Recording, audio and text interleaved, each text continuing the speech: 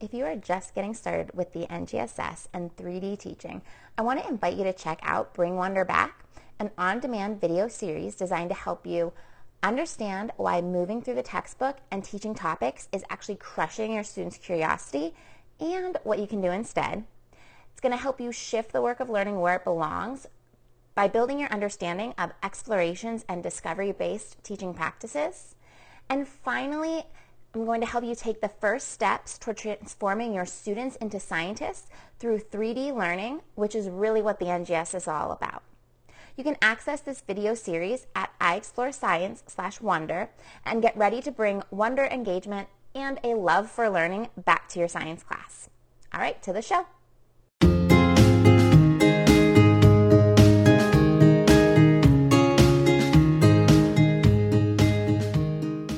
Welcome to the Teaching Science in 3D podcast. I'm Erin Sadler from Sadler Science. And I'm Nicole Van Tassel with iExploreScience. We're here to cut through the confusion to help science teachers like you make science relevant and engaging with student-driven instruction. We know that when students take ownership of their learning, teaching can be simple and fun. Thanks for being here, and let's dive into the episode. Making sure that your lessons are three-dimensional isn't always easy. While you don't need to include all three dimensions every single day, you do want to make sure that each dimension is regularly addressed. I developed a really simple 3D planner to help keep me focused. It helps me track which pieces I'm using in my daily lesson plans. It only takes me 5 minutes to fill out, and it helps me notice patterns in my own lesson planning. For example, when I first started using it, I noticed I wasn't including the cross-cutting concepts as often as I thought I was. Just by recognizing this, I was able to focus on this one piece and improve my lessons. Right now, you can grab the same template that I use for my own planning for free. Go to sadlerscience.com/3D planner to grab yours. That's sadlerscience.com/3D planner.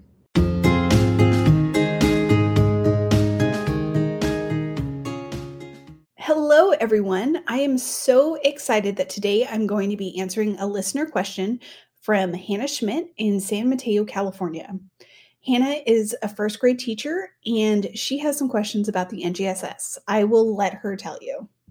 Hi, I'm a first grade teacher in San Mateo, California. I know your focus is on science education in the secondary space, but I'm curious what your advice is for those of us laying the foundation for your future students. If you had to pick a few main teaching shifts or elements of the NGSS for elementary teachers to emphasize more, what would they be? Thanks. I love this question so much because it really hits on some of the foundational pieces that we talk about over and over again. And I think that one of the problems with this podcast in this format is that we talk about a lot of these instructional shifts, but we don't often talk about prioritizing those instructional shifts. So even if you aren't an elementary teacher, I suggest that you listen to this episode because one of the great things about the NGSS is that it's the same from kindergarten through 12th grade. So the things that I'm going to be telling Hannah are the same that I would tell you if you are a middle or high school teacher as well. I also want to take a minute to apologize to Hannah. Hannah submitted this question way back in June, and our intention was to record a response right away. But we noticed that more teachers were having difficulty at the beginning of the school year than we expected.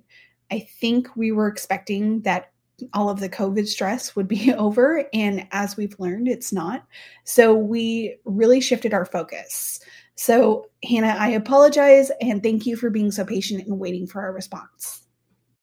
Also, I haven't really talked about it a lot on the podcast, but I've made some changes, some career changes recently. As some of you know, I'm no longer in the classroom. I'm working full-time as an instructional coach for the same school district that I worked for previously, just in a different capacity. And one of the things that I really like about my new job is it allows me to work in elementary school classrooms. So this actually is great timing because my response may have been a little bit different if I recorded this back in June. Now that I've spent a lot of time in elementary school classrooms, I think that my response is going to be a little bit different. So I have created this list of changes that I would make in an elementary school classroom in order of priority. So what I would suggest if you're listening to this episode is to figure out kind of where you are on this continuum, and feel free to pause this episode and come back later, because it can be really overwhelming to think about all of the changes that need to be made when the reality is that you only need to make them one at a time. And any of the shifts that you make in your classroom will have a profound effect on how students learn science. I came up with a list of 5 things that elementary teachers need to know about the NGSS.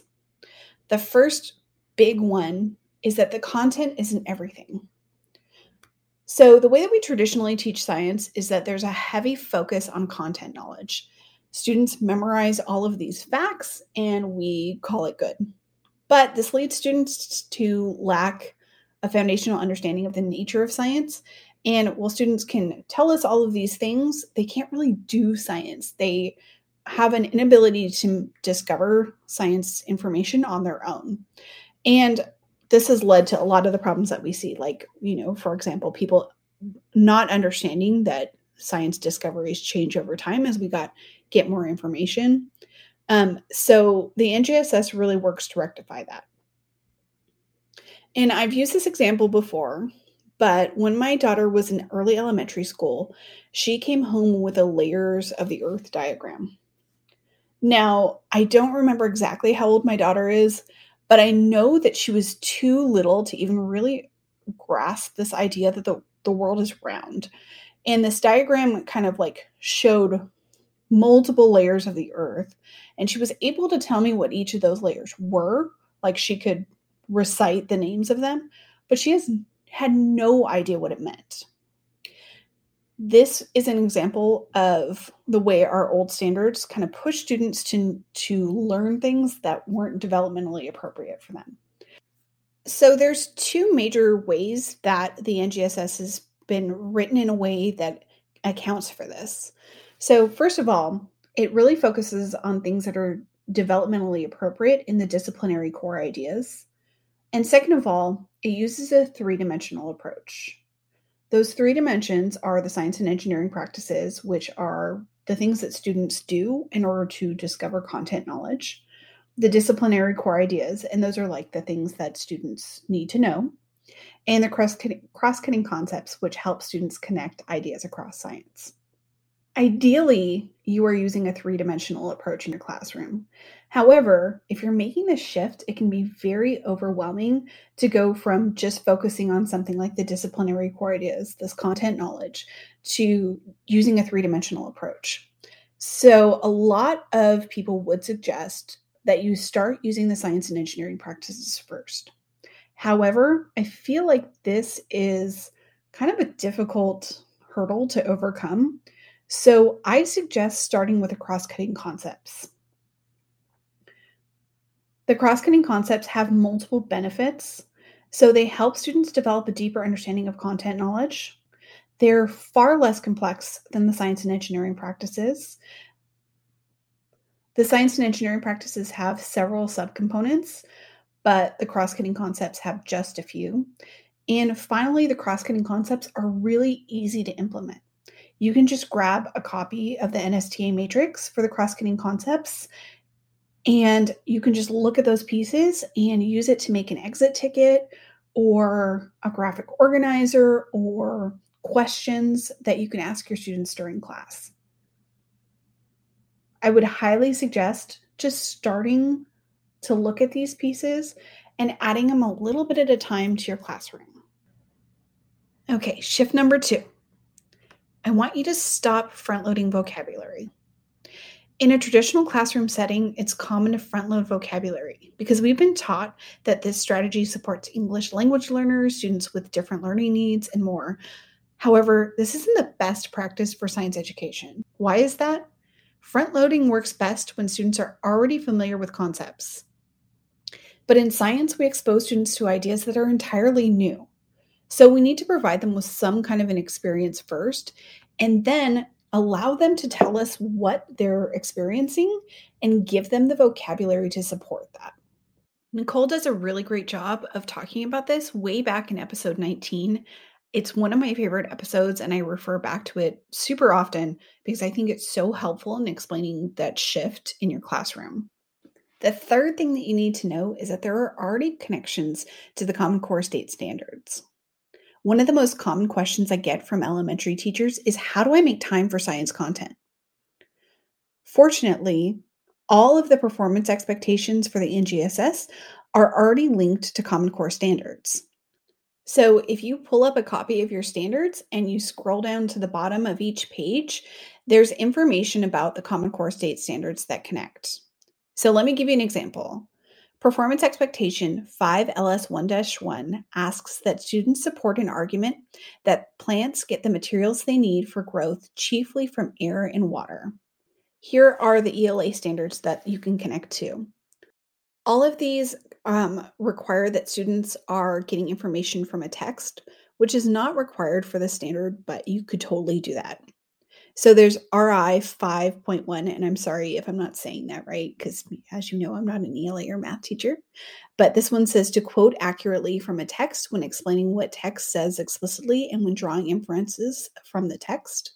There's RI 5.9, integrate information from several texts on the same topic in order to write or speak about the subject knowledgeably. And W 5.1, write opinion pieces on topics or texts supporting a point of view with reasons and information. So all I did was look at the bottom of those standards and just saw those connections. It's easy peasy for somebody like me who doesn't know anything about math or ELA. Now, if I ruled the world, I would start with science. And the reason I would do that is because science provides context for your math and ELA standards. But I know that that's really overwhelming for people who are new to science education. So that can be something that you start doing later down the line to make more time for science content. If you adopt a really good curriculum, they include those ELA and math standards so that you don't have to do that guesswork on your own. If you haven't adopted yet, that might be something that you want to look at or that you want to look for. Okay, number 4, the science and engineering practices explain what students do. So this is one of the biggest mistakes that I see all teachers make when they start using the science and engineering practices. It's not exclusive to elementary school teachers. But, for example, when teachers start using the practice of modeling, teachers kind of create a model and then students copy it. And I've seen this over and over again in countless classrooms. But in an NGSS classroom, students are really doing the heavy lifting. So students are responsible for developing and using their own models. This is the biggest shift that comes with NGSS, and it's difficult to make this change in your classroom. So what I suggest that you do is pull up the NSTA matrix for science and engineering practices and focus on one bullet or subcomponent of the practice at a time. So for example, upper elementary students are expected to identify limitations of a model. So you can introduce the concept of modeling by showing them a model and then have them explain how the model is unlike the real world. So one of the most common ways that models are not like the real world is that if it's a physical model, they're much smaller. So that also means that they don't have as many details, and so some things get left out. This is a really easy way to introduce the concept of modeling. Also, it's okay if the student models aren't perfect. The intention behind the science and engineering practices is that students are revising things as they get more information. So the first time that a student creates a model, it's potentially going to be like totally wrong because they're just showing you their current understanding of a phenomenon. And then as you introduce more activities, their understanding of the content is going to get a little bit better and a little bit better and a little bit better. So they should revise that model until they really have a clearer understanding and they can use it to explain the phenomenon. So I kind of think about this as like when you're focusing a microscope, that when you put your slide under a microscope, it's very blurry and you can't make anything out. But the more time that you spend focusing the microscope, the better the image is. And that's kind of how students are understanding this content knowledge. Okay, I think number 5 is going to maybe get me in trouble, but I'm going to say something controversial. Sorry, my dog. Daisy, that's gross. So number 5 is you can kind of ignore the performance expectations. So the performance expectations are three-dimensional statements because they include the science and engineering practices, disciplinary core ideas, and cross-cutting concepts into a single statement. However, they're not as important as people think that they are because they really are only stating how students are supposed to be assessed at the end of their grade band. So at the end of second grade and at the end of fifth grade. But they kind of give you the impression that you have to use this specific science and engineering practice and disciplinary core idea and cross-cutting concept together. And that's totally not the case. It's definitely not intended for you to use these three dimensions in such a prescribed manner. In other words, you can use any combination of the science and engineering practices, disciplinary core ideas, and cross-cutting concepts in your lessons. The structure provides enormous freedom when you're ready for it. In the beginning, you might follow the performance expectation, and if the performance expectation says that you are going to make a connection to cause and effect relationships, which is the cross-cutting concept, then you'll probably just focus on that. But when you're ready, you can really bring in any cross-cutting concept at any time. So what I would do in structuring my class is I would introduce a single cross-cutting concept at a time and focus on that pretty heavily for a little while until my students totally understood that and were able to see the connections across science concepts. And then I would introduce another one and bring in a science and engineering practice and just kind of do things that flowed a little bit more naturally rather than doing things in such a constrained manner. Okay, so let me recap, and I'm going to talk about this in action steps. So the first one is to start bringing in those cross-cutting concepts. Second, stop front-loading your vocabulary. Third, start making connections to the Common Core standards in order to make more time for science. Number 4, start bringing in those science and engineering practices. Number 5, stop thinking about those performance expectations and do things a little bit more fluidly in your classroom. So this is the order that I would start implementing things in if I had this to do all over again. It allows you to baby step your way into the NGSS without feeling totally overwhelmed. Now, you're going to notice that I left something out that's really big. I haven't talked about phenomena at all. And phenomena is one of the biggest, most important things in the NGSS because it's basically why we do science. We look at the world around us and we go, what's going on there? And we investigate it. It also helps make connections to your students' lives. And that's so important. When I started doing NGSS work, I wanted to jump in and revamp everything that I was doing all at once and focus on phenomena. But in hindsight, I realized that this was kind of like the glue that held all of these little pieces together. So what I would suggest is not to ignore phenomena, but to kind of keep it in the back of your brain for now. There are 2 different types of phenomena, which we've discussed on this podcast. The first one is investigative level phenomena.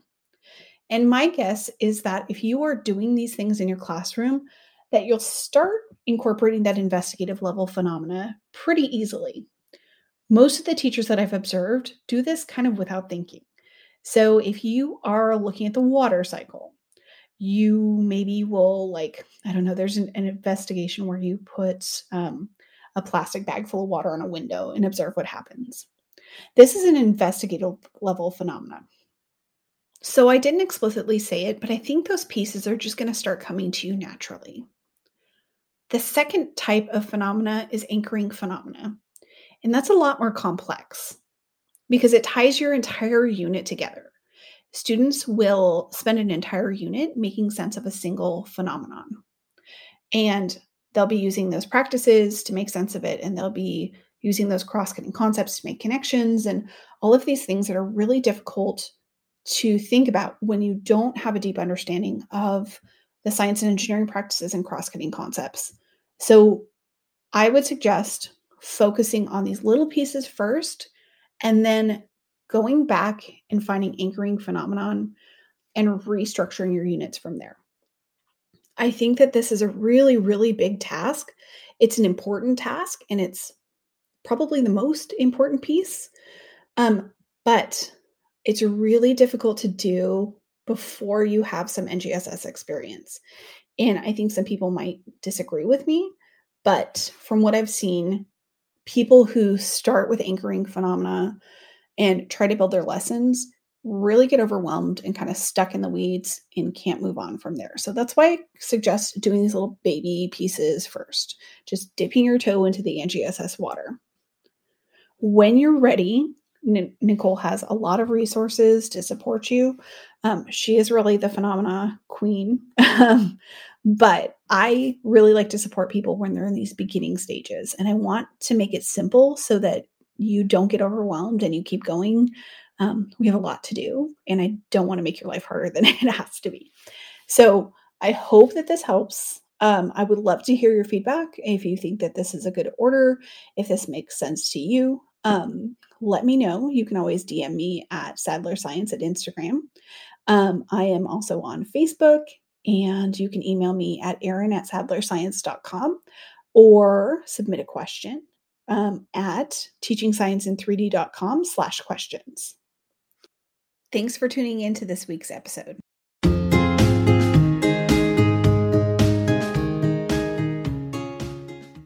Making sure that your lessons are three-dimensional isn't always easy. While you don't need to include all 3 dimensions every single day, you do want to make sure that each dimension is regularly addressed. I developed a really simple 3D planner to help keep me focused. It helps me track which pieces I'm using in my daily lesson plans. It only takes me 5 minutes to fill out, and it helps me notice patterns in my own lesson planning. For example, when I first started using it, I noticed I wasn't including the cross-cutting concepts as often as I thought I was. Just by recognizing this, I was able to focus on this one piece and improve my lessons. Right now, you can grab the same template that I use for my own planning for free. Go to sadlerscience.com/3D planner to grab yours. That's sadlerscience.com/3D planner.